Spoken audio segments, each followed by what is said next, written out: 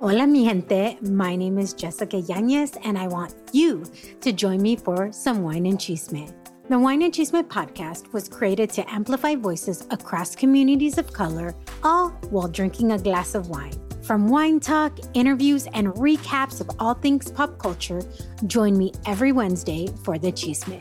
Please make sure to check out the Wine and Chisme podcast and other amazing podcasts as part of the Latina Podcasters Network.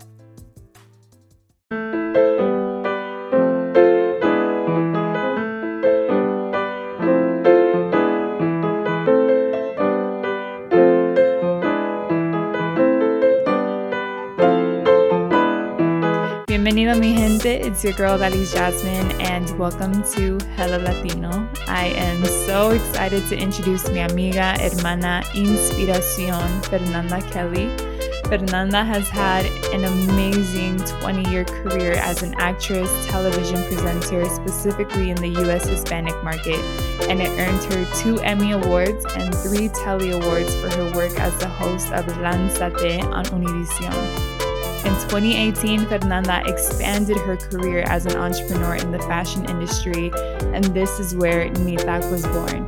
We'll talk a little bit more about Nitak in this episode, but for those who don't know, it's a clothing brand that honors love for individuality, the arts, and connecting female artists who are making one-of-a-kind pieces that are all about empowerment, strength, and uniqueness. The most beautiful part about this episode, in my opinion, was Fernanda talks about growing up as a border girl, being raised across Tijuana and San Diego, and her relentless pursuit of her passion and purpose. And I think that's a really inspiring story for all of us. Hope y'all enjoy. Que disfruten.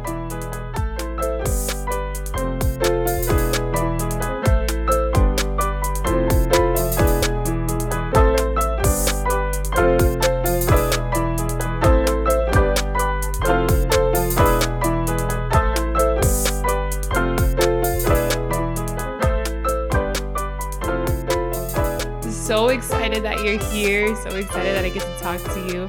Me siento así como I'm talking to somebody famous y starstruck y todo eso.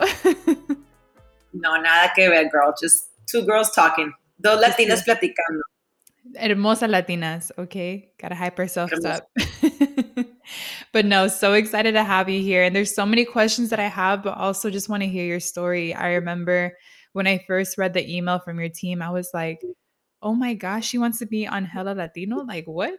Estaba así como sorprendida, but also really excited to hear your story. And there's, again, so many questions that I have, but I want to start with the first question that I start with every episode, every guest, and that's, how do you identify and why? How do I identify? I identify as a woman. I don't identify myself like as a Latina woman or as a Mexican American woman, as an individual human being woman. Like, that's my life force. My life force is being a woman. And then being a Latina makes me like a little cuckoo. It adds a little sazon in there, you know? Exactly. Like, if I say I'm a Latina woman, I'm already like scaring people. Yeah. You're like, on the basis of it, I'm a woman. Exacto. Yeah. And I love that. And I love that because we're going to be talking about your brand. And I know that you do a lot of work in terms of that, right? Like what it means to be a woman, con ovarios, me vale madre, self-made mujer, like all of those things. I'm like, snaps. We'll talk about it in a bit. But I want to jump into your story. There's so many things that I just want to know. But I want to trace back, before the Telly Awards and the Emmy Awards, before Univision. I want to talk about little Fernanda, roaming around and being raised as a quote unquote border girl. How was your journey in terms of growing up or your immigration story? What do you remember from that time in your life?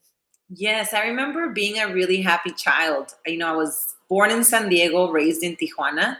So I was definitely a border girl. My parents just decided for us to be born in the States. It wasn't like a thing. Like now, you really want to be born in the States because of all the immigration situation. But back then, it wasn't a thing. I mean, we would cross the border like it was nothing. So I grew up in Tijuana, with the bolis and the raspados and the tacos and the carnitas asadas and the cousins. And I had a really big family in Tijuana. And being a border child was the best thing now that I can think of, because it gave me a little bit of both worlds, and it made everything normal. It made like the being from El Pueblo or from El Rancho or from, a smaller city, with pobreza, with not everything available, okay. And then going to the other side and just getting what you need and working really hard to get it. So to me, it's really normal to see both sides, like the richness and the poor, and learning how to work so you can get to the other side. So it gave me a lot of training, a lot of training. And how was that hard or difficult for you to navigate these two culturas? Or like you were saying, it was just completely normal because that was your upbringing. You were like used to it. Well, at the beginning, it was just the Mexican culture, right? Like the Tijuana culture. Because I lived in Tijuana till I was 8. And then when my parents decided to move to the States, we ended up buying a house in San Diego, in Chula Vista.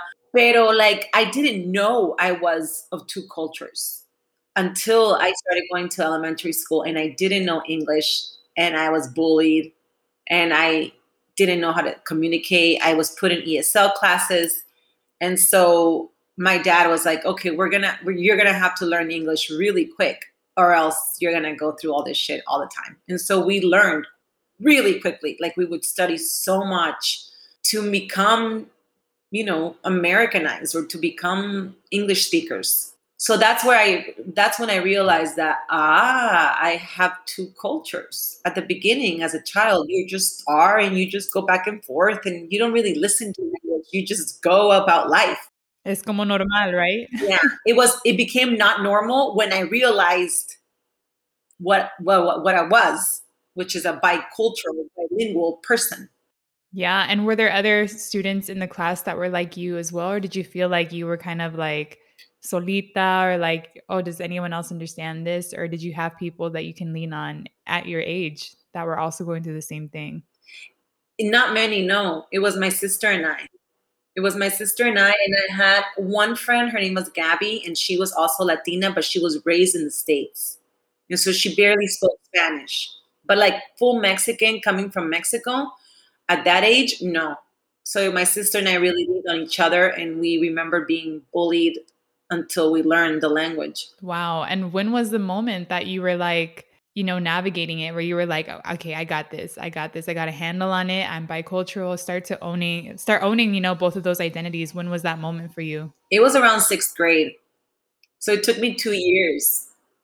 Took me 2 years to really feel comfortable in my skin, to not feel like I'm thinking, just be. At the beginning, you think, is it because, it's like, what? Because English is so freaking Mm, weird. It's not like in Spanish, it is. the way it's written, you say it. In English, is like didn't, like didn't, don't, apostrophe, no apostrophe. So until I was able to it was around 6th grade, and I was 12 years old around, and I remember just being like, I mean, I'm now like the kids, it's like, I don't have to have ESL. I don't have to have any kind of like tutoring. That brings me back to my ESL days too. I used to dread it when they would go into the class and just like call your name out. And then you just have to like, everyone stares at you. They're like, I used to be so like ashamed of it. Like, oh, I hate being pulled out of class for this. And then I remember becoming a tutor myself because I'm like, I want to be on the other side. I want to help, students like that remind me of myself. And I remember even feeling like guilty myself. I'm like, oh, I feel so bad. I'm like doing the same thing.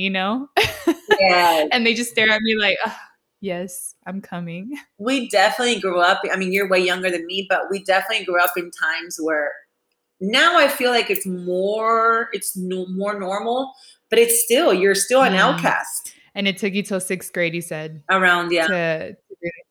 Oh my gosh. Like, I And it's felt a lot of love in my house, in my home, and I had like really like two really good friends that were my neighbors, and they only spoke English, so I had to learn really quickly with them. I wanna tell you this quick story.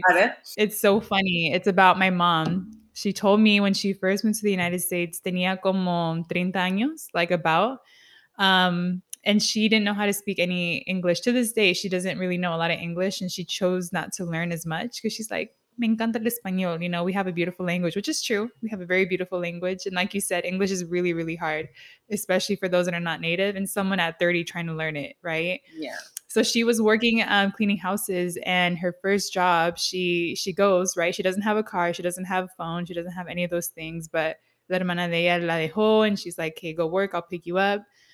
And so she goes, right? And she's going for my tia. So my tia is supposed to be there, but my tia was in the hospital. So my mom goes, and this is her first job in the United States. Era una familia güerita. And they were like, oh, where's your sister? And my mom, you know, kind of understood what they were saying. And she's like, estomagation, the operation, el hospitalation.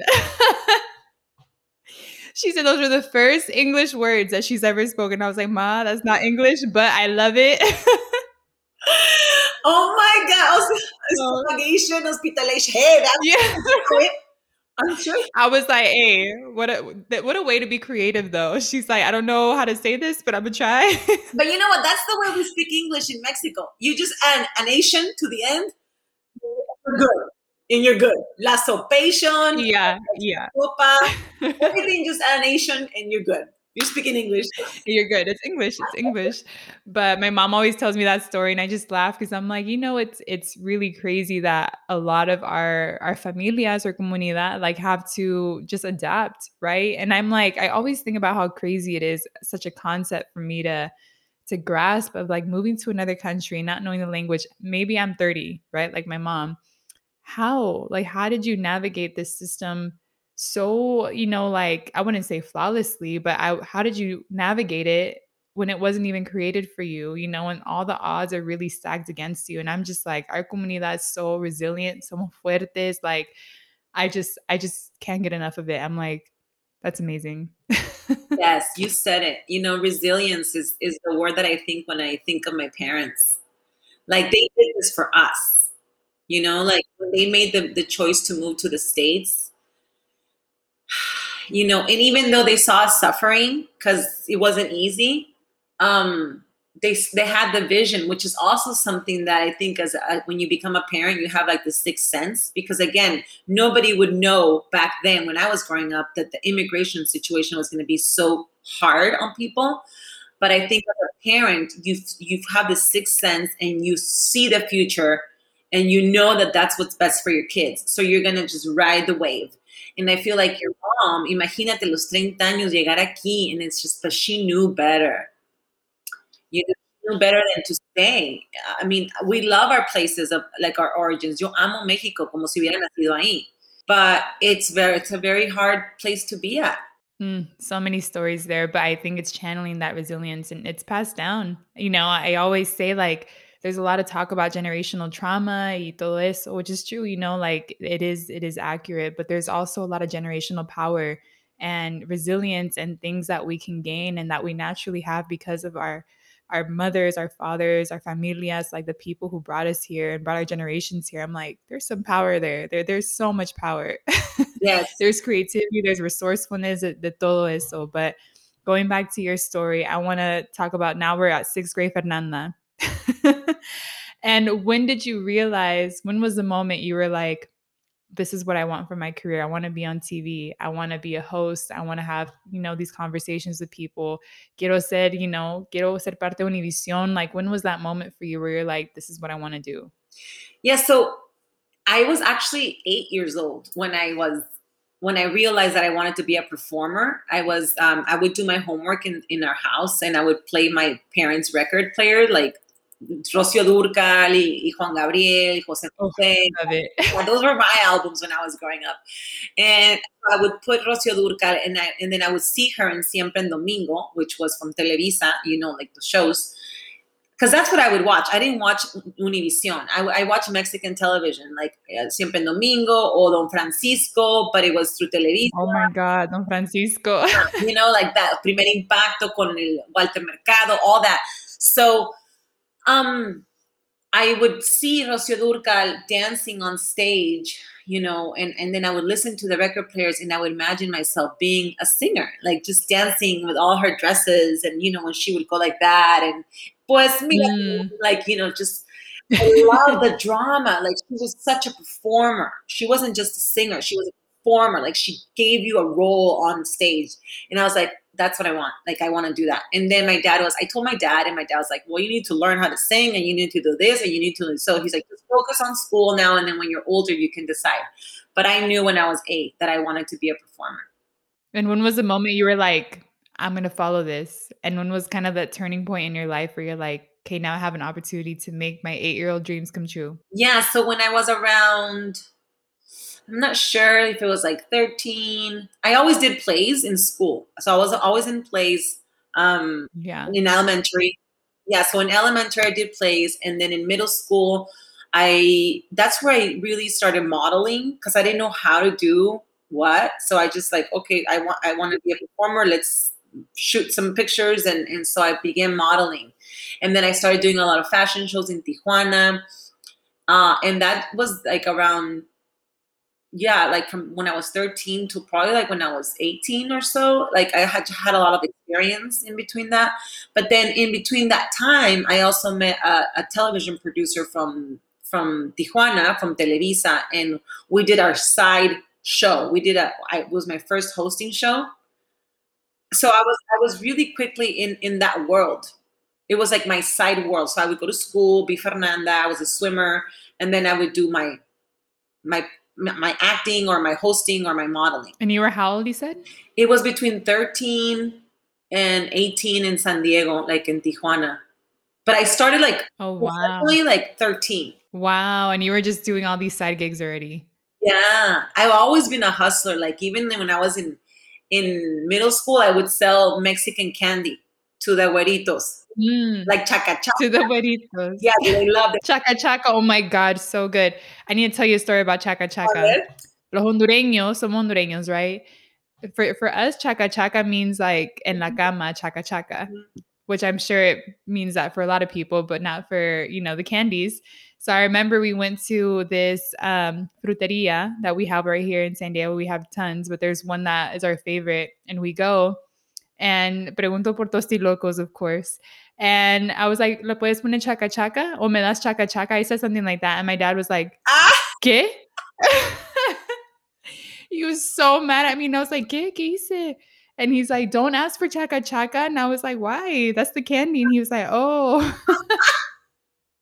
There you go. Even the blend of like Latino culturas is just like, it's so funny to me. It's like so beautiful and crazy and just hilarious because I'm like, some words for us is just not the same for everyone else. I learned that when I moved to LA because in San Diego, at least in my world, there wasn't many people, Latinos from another culture other than Mexican, right?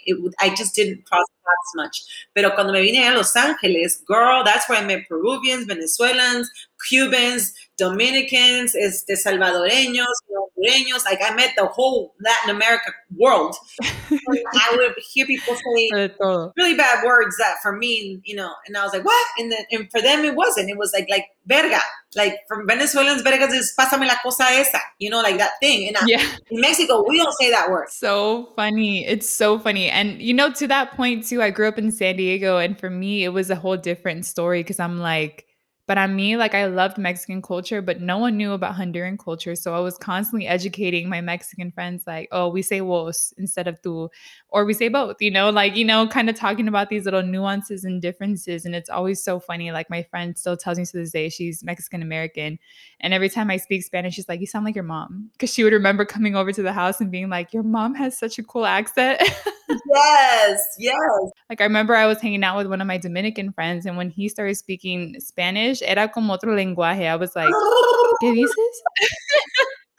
I had a Dominican boss, and he would talk to me in my ear when I was on TV, and it was live. Like I was hosting, and he was like, and I was like, I have no idea what the fuck he just said. No lo entiendo. Like I'm just gonna ignore him. And he's like, Fernanda, dile que estás like. I was like, now you're talking. Now you're talking Spanish. Se me hace como, it's just crazy. It's so funny to me. I'm like, there's so many beautiful differences in Latinidad. And it's just funny. I crack up because I'm like, we don't think about it. We do live in our little bubble sometimes and we step out of it. And it's like, I love it. I love Latinidad. Like Latinos are just so funny. De todas partes. And that's why I really love LA. Like, that's where my world expanded. I felt like I was really small in San Diego. That was my world. It was a tiny little world. But when I moved to LA, girl, like I love LA. It's such a blend of Really? oh, sí, aquí hay todo. There's no way you can stay ignorant in LA. It won't let you. Wow. I need to experience LA because I feel like I haven't. Oh, you have to.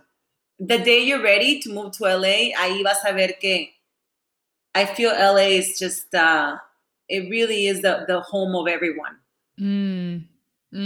I love that. And speaking of LA, when did you move? When was that moment you're like, all right, I'm going to travel the world. I'm doing my little thing. Tenías como que 13 a 18 años, right? Doing your side gig in Tijuana and doing hosting and your first time doing it. When was the moment you were like, I can do this on a bigger platform, whether it's in LA or wherever it is that you were? When was the moment you were like, okay, I could do this on a bigger scale and this is my career?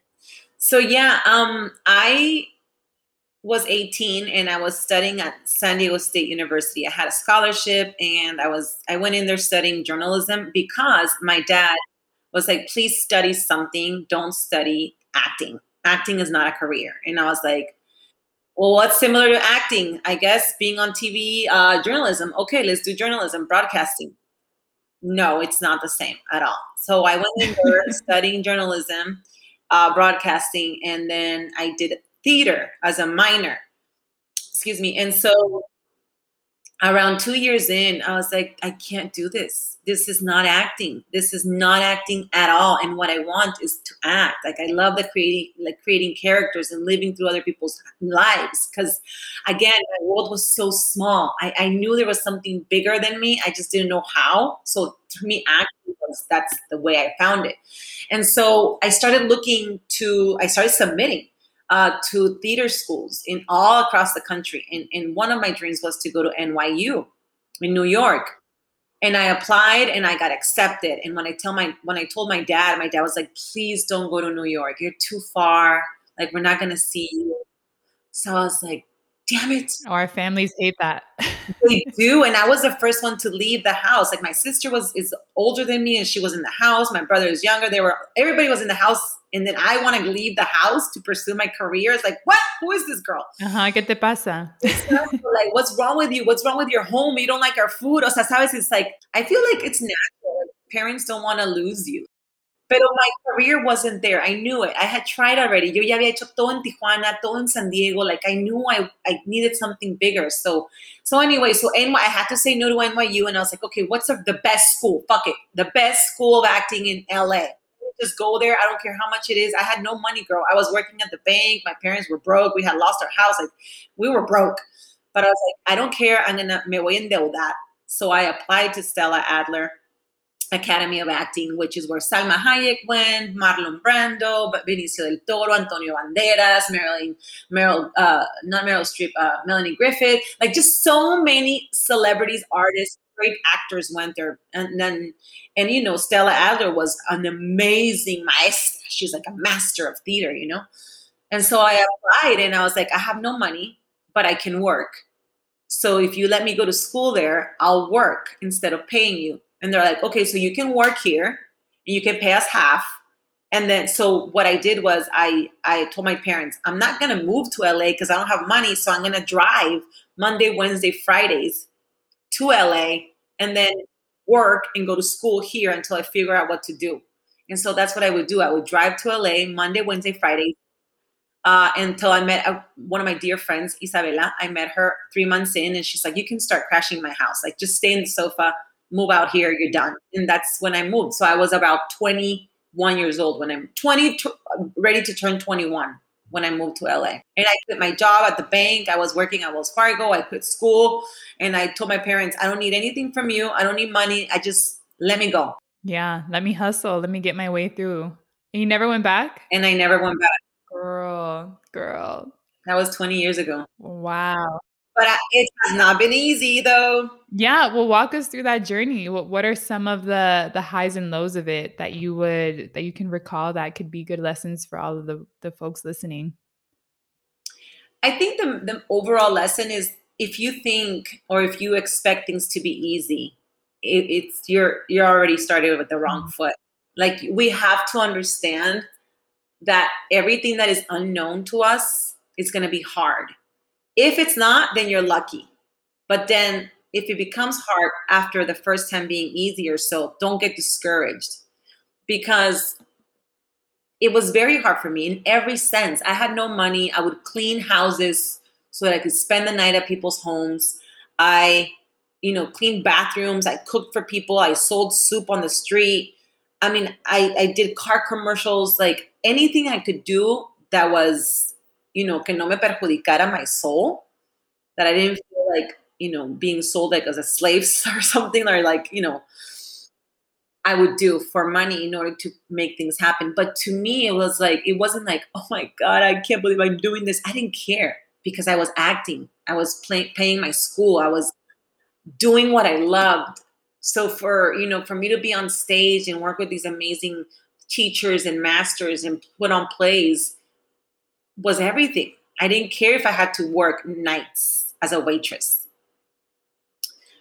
But I've been through it all, like the having no money, that having to turn in your car, having to sleep in the car, having to sleep in friends' sofas, again, vender comida, being a waitress, the Me Too movement. I mean, I've dealt with that my entire career, with abusive men. And how did you get through it? Did you just stay hyper focused on this is the vision, this is why I'm doing it? Well, I remember having a conversation with my father when I chose to move out here, and he said, you have chosen one of the most, it's a beautiful thing, art, it's a beautiful thing, but it's also a very dirty environment. So it's like, make sure that you know what you're getting into. And so I always knew that it was going to be hard and dirty, and part of I mean, we see it, the Harvey Weinsteins, the Me Too movement, it's there because it's real. It's not like we all made it up. So because I knew I was going to face that, and because I had so much love in my family, I grew up with so much love, I was able to just really get by. And my love for the arts is way more than any asshole can do or want to do to me. That's just who I am. I love my craft. So you're not going to come in here and scare me away. Snaps to you, amiga. Yes, snaps to you. And then it turned into a 20-year career in TV. You ended up doing it. And fun fact about you, I'm just going to gas you up a little bit. You got 2 Emmys, okay? Yeah, Y tres Tellys. I mean, Okay. I think that's all mira. The telly's over there, And her business is in the back, that logo. So those are the rest of the Emmys and tellies. Ooh, girl. Ahí están. Oh my gosh. I wanted to talk about that moment though, after your 20-year career, when you got your first Emmy or your first Ellie. Like, what was that moment for you like? Did you feel like, okay, I can't stop now, I need to keep going? Or like, was it validation for you? Like, you're in the right place, right time? Like, what was that feeling for you when you got your first Ellie or Emmy, whichever one came first? Or maybe The both. Emmy came first. The Emmy came first. Yeah, I remember I was at Univision, walking in the hallway, and I was all dressed up because I had just gone off my show. And I received a call from my boss saying that we had won the Emmy. And I remember calling my parents and just like pulling, over to the side, to lean against the wall, and we cried. Because for me, again, para mí, Odalis, nunca me importa. I don't care about rewards. I don't care about awards. I don't care about recognition. I care about being able to do my craft, making a living of it, and really just thriving in my craft, right?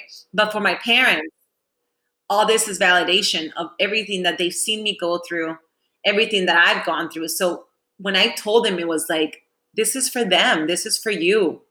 Like, I'm on the right track. Like, this means I'm good. This means I have something. This means I'm doing something good. And so they were just so, so proud. I mean, Yeah. more than me. Yeah. Yeah, I think that happens though. I think like we go through todo este esfuerzo, and then we like give them the diploma, an award, and it's like, esto pa vos, esto pa ti, because you are the one that made this happen. Like Yeah. without our parents, like we wouldn't even be in the place to have that opportunity, right? Yes. We'd be back in Honduras, back in Mexico, and doing it a little differently. Like we get to give them a lot of things for that. And I love that you pointed that out. It's like for them. Yes, completely for them. I mean, again, as an artist or as a professional, who cares what you're doing? I don't think the rewards and the awards mean much, because an Emmy makes no justice to everything that I've gone through, you know? Mm-hmm. But it's the thing for the ones that are looking at you going through the journey. It validates the journey on their minds and in their hearts. It makes it okay. And I love that you said that too, because I think I remember being a student, a college student, I would see all these speakers come in, professionals, and they would share all the good things, right? All the good things, the good moments, the highlights, the accomplishments. And I remember thinking, I'm like, was it that easy for them? Like, they didn't have any struggle? You know, I would think that to myself all the time, because at the moment I was struggling, right? Working all these jobs, trying to pay for school, trying to do it, trying to do it all and not be a burden on my parents at all. I think that's one thing that we have as first generation. We're like, we don't want to be a burden. But I remember thinking in that moment, like, am I ever going to have that perfect story like them? And then I got older and I realized no one has a perfect story. Like, nobody. Everyone has struggle. Some people choose not to share it.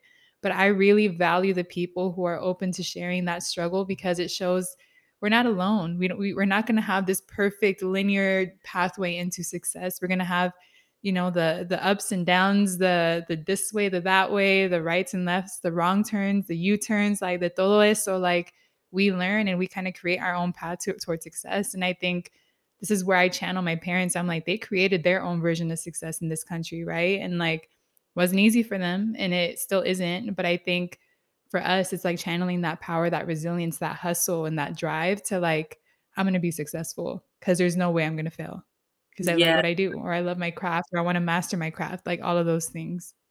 Yes. Yes. I mean, everything A you mic said. drop. Yeah, it's like mic drop. Where's my mic? I should have a mic. I'm a host. But yeah, I feel it's so important to shine light on the difficult part of the journey. Because the easy part, you can imagine everything you see on TV, social media, it's true. We get first class, on planes. We got credit cards. We got cars. We got houses. We got heels. We got all that. The fake lashes. We got the hair. We got, as a performer, you have all that. It's part of the show. But what you don't see Rihanna sharing, or you don't see, I mean, I don't know. I just said Rihanna, but you don't see many celebrities, artists sharing their journey. And I think that's very encouraging when you do, because it makes it okay. It makes it okay that you're struggling. It's that I think I want to highlight that part that you just said. It makes it okay. And I think, being in my shoes, I think about, that moment when I would listen to these speakers and I'd be like, oh my God, like, am I ever going to be this punto, like where I don't have struggle, where it's perfect, where everything seems linear and just like, yes, like I'm good. I'm like, no, it's not going to happen. And I have to embrace those moments. Right. And the more I started to talk to people and they started opening up about their story, I'm like, I'm okay. I'm gonna be okay. Like, it was that moment where I'm like you were just saying, it's okay. And I think that's what we need, is like that validation that it's not going to be perfect. Like you were just saying, like, it's going to be hard, and if you think it's not, then you're already like kind of starting on the wrong foot. Like, I think that's just such a beautiful line. And I want to highlight it for everyone listening. Like, we all struggle. We all go through it, especially as I think first generation, it's like the first that we're experiencing. We can't lean on our families to like help us out. We can't lean on certain people, but we make our own way, and we can listen to people like you and like be encouraged. So mujeron vibes, And, okay? and you said something else. I know we want to get to the next thing, but it's just like sometimes our families, I mean, at least this is what happened to me. They know they want it for you, right? But they just don't even see it. They don't even know that world. They don't even see it happening. So they're scared for you that you're not going to do it. So that's what's hard, that your parents cannot see what you see or what you feel. I remember like the first time my parents saw me on stage, my dad was like, I can relax now. He says, I know you're good. So he was able to just sit there and know that I'm going to make it, right, as an actor. Or like the same with my business. Like my first, like, what? Nobody's a business owner in my family. My dad for a minute was with his, he has his career, but he's not a business owner. And so when I started my business, that was just like, he thought it was kind of like a game or something like I was doing. And now they see like, no, this girl, she's for real. So it's sometimes like, if we expect another thing, if we expect people to understand our vision or to support us in our vision, it's going to stop us because no one will. It's very hard. You have to surround yourself with people that have already done it. And to get to those people is also another story. So you got to believe it. I always say you got to believe in yourself 10 times harder than anyone else does. Cause you know, like you were saying, my parents, they're big supporters. They love what I do. They're big supporters of it, but I know they don't understand. And I know sometimes they're like, ¿Qué está haciendo? Like, ¿qué le pasa? I know they question me all the time. And at some points they do voice it. And I'm just like, it's me constantly having to remind myself and them like, I got this. I got this. I know you believe in me, but I believe in myself 10 times harder. I got this. And I'm gonna make you proud. Yeah, and it comes from love usually. It's they don't Oh see it. yeah. I mean, it'll probably happen to us. We won't see what our kids see. I mean, I don't know how a kid in 20 years is going to be. He's probably going to be flying. Yeah. I'm like, you can't fly. Oh, yes, you can. It's 2040, You're like, mom. vas a ver, ma. And then all of a sudden, this fucking kid's flying. It's like, you don't know. You really don't know. You don't know. And it all does come from a place of love. And I realized that, at one point I'm like, my parents just don't want me to struggle like they did. They just want to avoid any type, like all the experiences they went through. They don't want me to even like touch those experiences, right? They want me to have more of a perfect lifestyle, right? Quote unquote. But it comes from a place of love. And I'm sure like it's going to be the same for me when I become a parent. I'm going to be like, no, like I want to protect you forever. Don't leave the house. The world's ugly out there. No, no salgas. The world's ugly. Don't go. But I want to speaking of business and creating your own thing, I want to talk about your business. I want to talk about what you created. You have your shirt going, you have your mug, you have your logo in the back, all of these things that you're doing. And what I love most about your brand is that it's all about empowering women. And it's the I felt it with every product that you had. It's like con ovarios, me self-made mujer. I'm like all of those things. I just like yes, like it makes me proud to be a woman, and it goes back to your identity, right? Like you're like I identify first as a woman, and Latina just makes me, a little cray cray, but but all of it is who I am. So I want to talk about the inception of your business. How did it start and why did it start? Wow. Like you just gave me the best compliment because, again, talking about doubt and fear, sometimes the industry or whoever in your immediate environment wants to make you a Latina brand. And it was never my intention to become a Latina brand because I genuinely believe embracing all women, no matter where you come from. I don't want to exclude anyone. But anyway, that's a different story. So how was it born? Well, I was laid off at Univision after hosting 7 years. My bosses got, fired. So we all got laid off anyway. I did have the opportunity to stay, but decided not to because I was ready to move on as an actor. And so, contemplating what am I going to do with all my clothes, like the red carpet, the shoes, the purses, all these things that are not Fernanda. Because, girl, this is as much as I get made up. Like, yo soy bien cuachala, me encanta maquillaje. I don't do my hair. Like, this is what you get. And so, but I had all these things in my closet, and I was like, I need to get rid of this. So let me just sell them. I'm sure like someone's going to want the dress I wore with Luis Miguel or with having a talk with Ricky Martin or Shakira or whatever celebrity I interviewed, right? And so I started like making a website. I talked to my friend and we named it Shop Her Closet KM. KM for Kelly Monster. That's my nickname for my fans, Kelly Monster. So Shop Her Closet, shop my closet.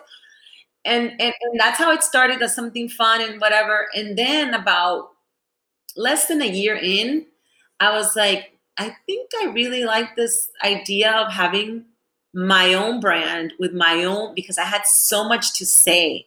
Again, I'm used to being on TV and I say everything out loud, right? So I can communicate. I have a following. I communicate with my fans.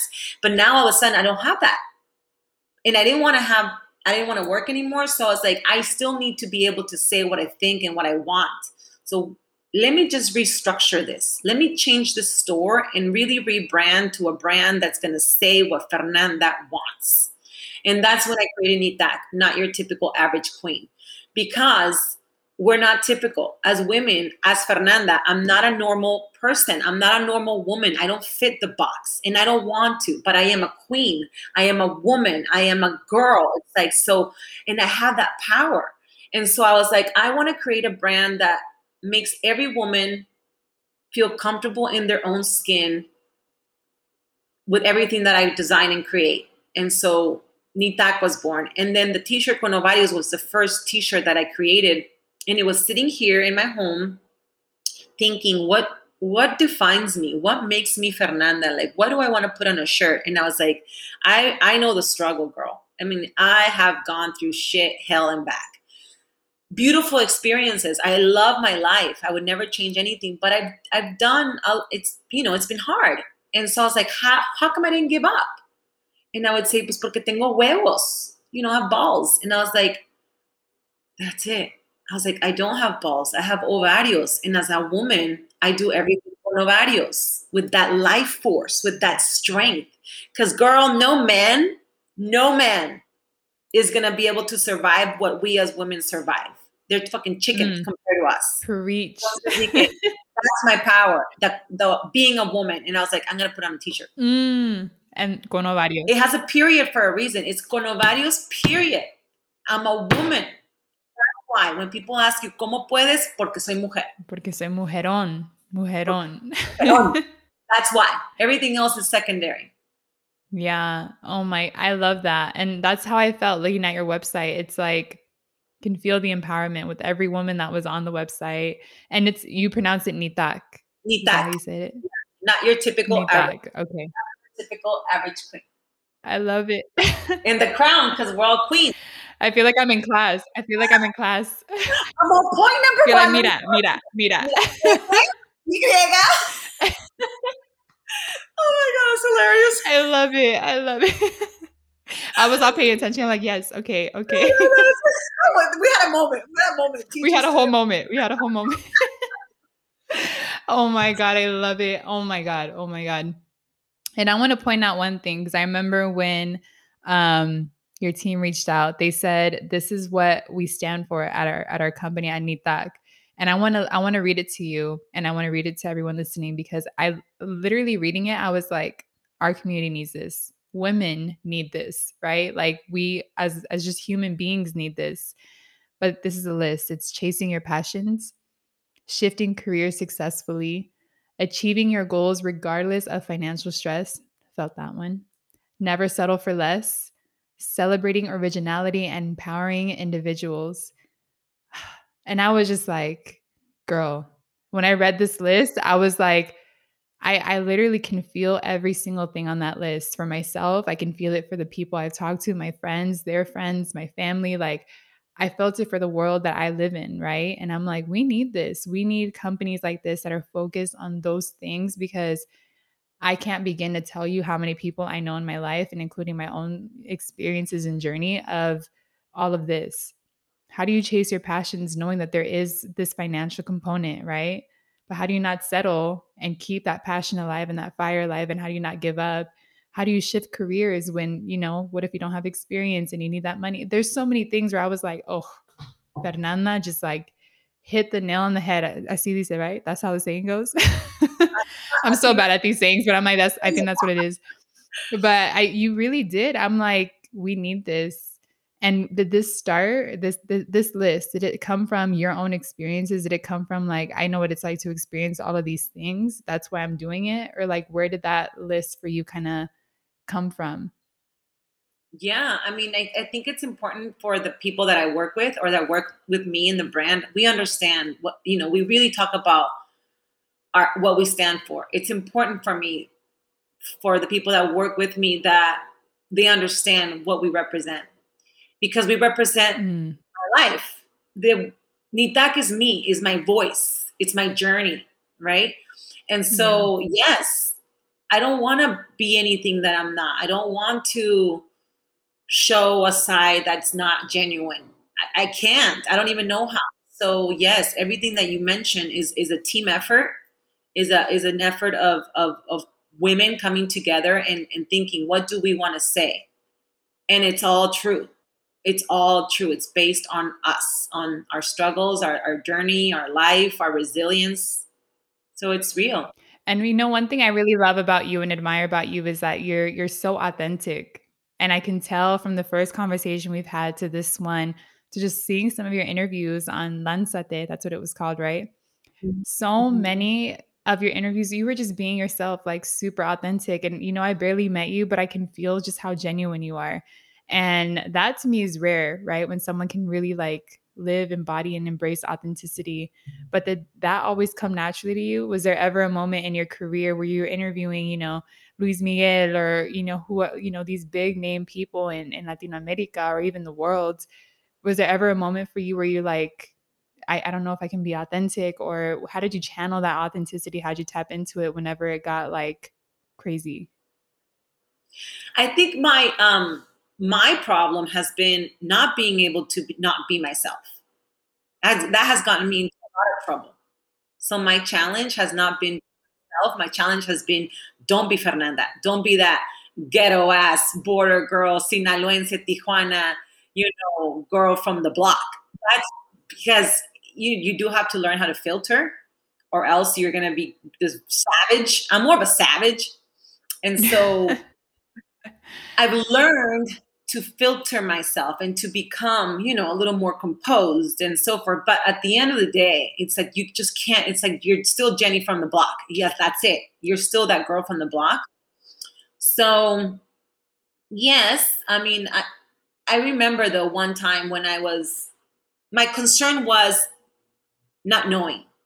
When you're interviewing someone and you don't know the subject, it could really, at least for me, it made me doubt, oh my god, am I stupid? Do I not know how to speak like them? Like if I was speaking to like politicians from Mexico, like the perfect Spanish that I don't speak anymore, or like celebrities talking about, like, for example, somebody that's very deep is Miguel Bosé, like just he goes deep in shit. And it's like, oh my god, I don't know what the fuck he's saying. Like, am I gonna look stupid? So I remember very early on in my career, I remember listening to an interview that Simon Cowell said. He says, I am an expert at discovering talent.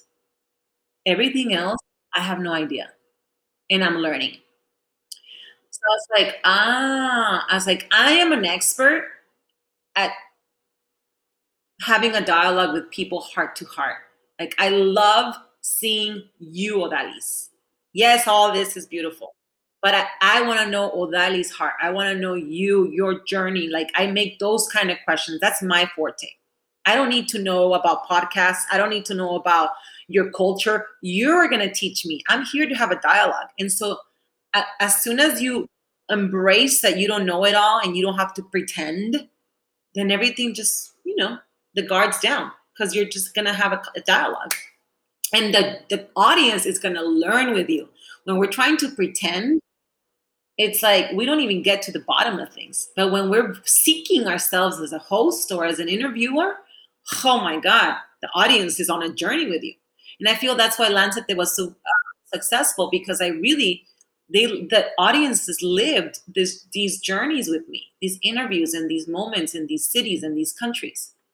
And I love that you said that because, I feel the same with you. I'm like, I love connecting with people. It's all I know to be true in my life. I love connecting with people the same way you do.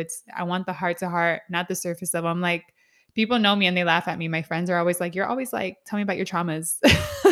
Yeah. Because I love understanding people, right? I'm like, okay, let's skip the surface level. I know you're cool. Let's talk about like life and let's talk about the experiences that we go through. That's why, as a student, when I was listening to these speakers, I was like, my God, like, do they have just this perfect journey? Because I'm like, they're not sharing their story. Like, they're really not, they're sharing the highlight reels. And I'm like, I don't want to be that Instagram audience. I want to know, like, I want to know what is behind the surface, what's behind the curtain, what's the experiences that make up Fernanda or that make up this person or that person. I'm like, I want to know, I want to empathize, I want to understand. And I think more of the world needs people like that, right? That can understand other humans. And once we understand, it's like the empathy's there, right? Because you're like, I appreciate you. I know where you came from. I know your story. Like, you to me are super inspiring and I admire you.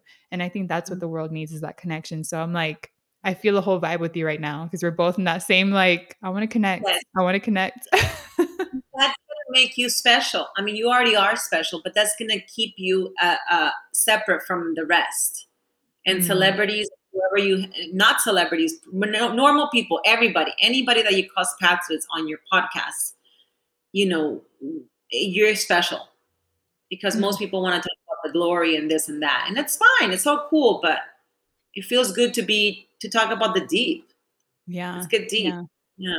I love it. We kind of skipped through, I just realized, our cafecito and chisme because we've just been on a vibe and just been like talking, which I love. I'm like, this is perfect. But I want to talk about, how can people connect with you and how can people learn more about Nitag, about your story, about how can they follow you, be your friend, how can they buy your products, de todo. How can they connect with you? So people can follow me on Instagram at Fernanda Kelly with 3 Ys. And they can follow Nitag at Shop Nitag. That's shop and then NYTAQ. And you can also shop our entire line at nitag.com, NYTAQ.com. Not your average. Not your typical average queen. Not your typical average queen. Teacher, maestra. I'm also used to people being like Nitag, Nitag, New York tag. Like I've heard it all. New right? York tag. Oh, yeah. But it's an acronym. So it just really stands for not your typical. So we're not typical. We're not average, but we're all queens. And I just love how this whole episode feels full circle because we started with that first question, how do you identify? And you saying woman and just now ending like this. I'm like, girl. There we go. That's poetic. That's poetry. Poesía. That's pretty good, Alice. My God. Dang. So the real answer to your question, how to identify, is not typical average queen. I'm not a typical average person.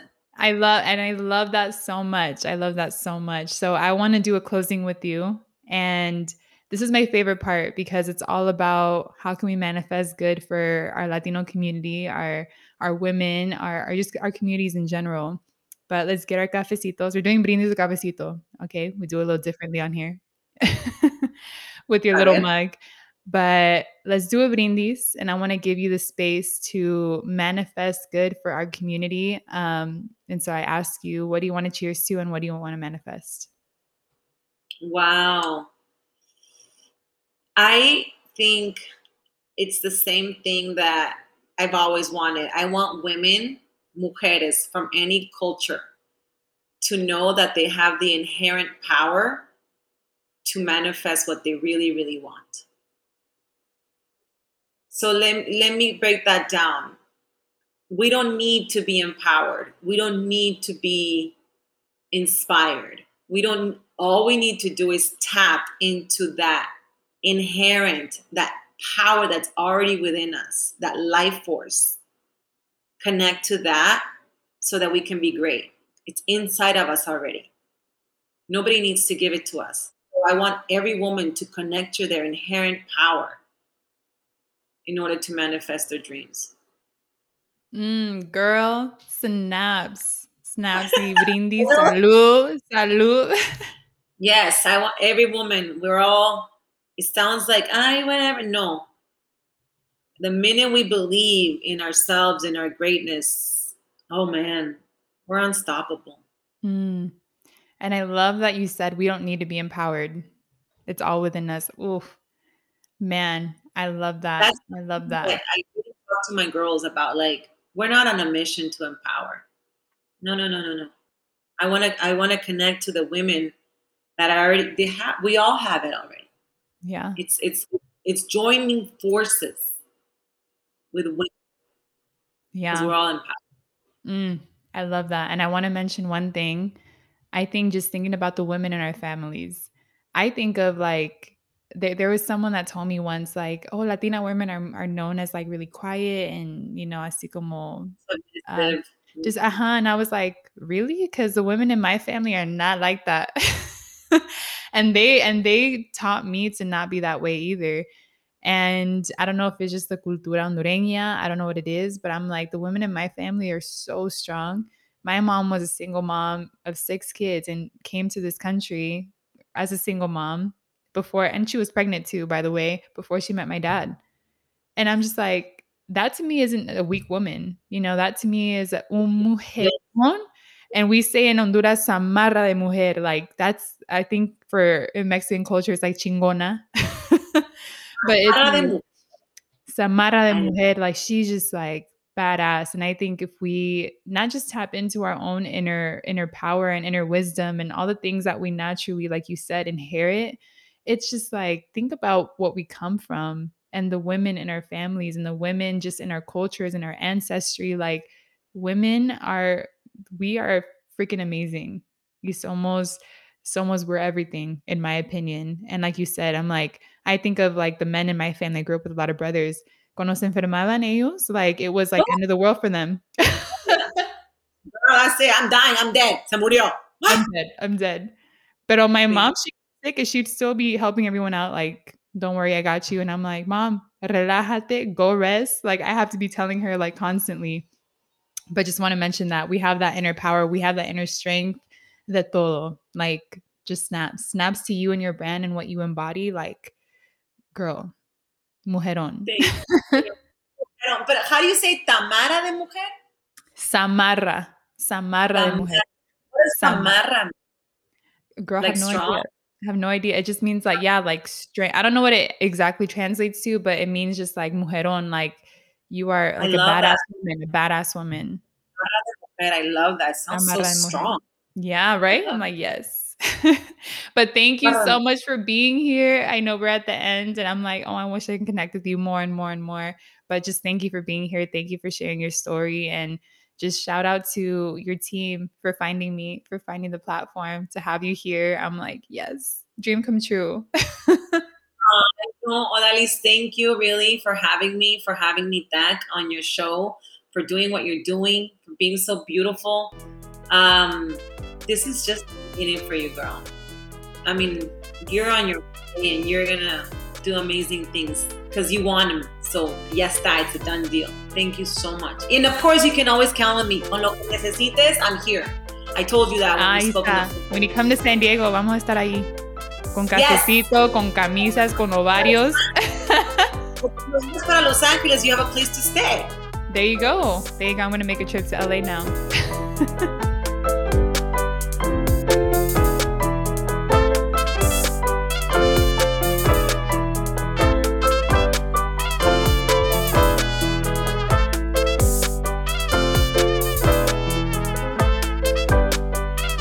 I don't know about you, but I fell in love with Fernanda and her story. And I'm pretty sure after we stopped recording, there was a lot of tears shared after. But I highly, highly encourage you to go follow Fernanda Kelly on Instagram. Follow at ShopNitaq on Instagram. And also check out their website, nitaq.com. And you might just see my face on there. Who knows? Snap a picture of it, share it, tell your friends, de todo. See y'all next week for more Cafecito and Chisme. Check out my new IG page at Hello Latino Podcast. You can also follow my personal page at Jasmine with 4 A's. Follow me on Twitter at OdalisJasmine and find me on LinkedIn. You can also find all these links on my website, odalisjasmine.com. Con mucho amor, tu amiga hondureña. And stick around to hear from my sponsor and partner, Chris Gates, co-founder of Rise On.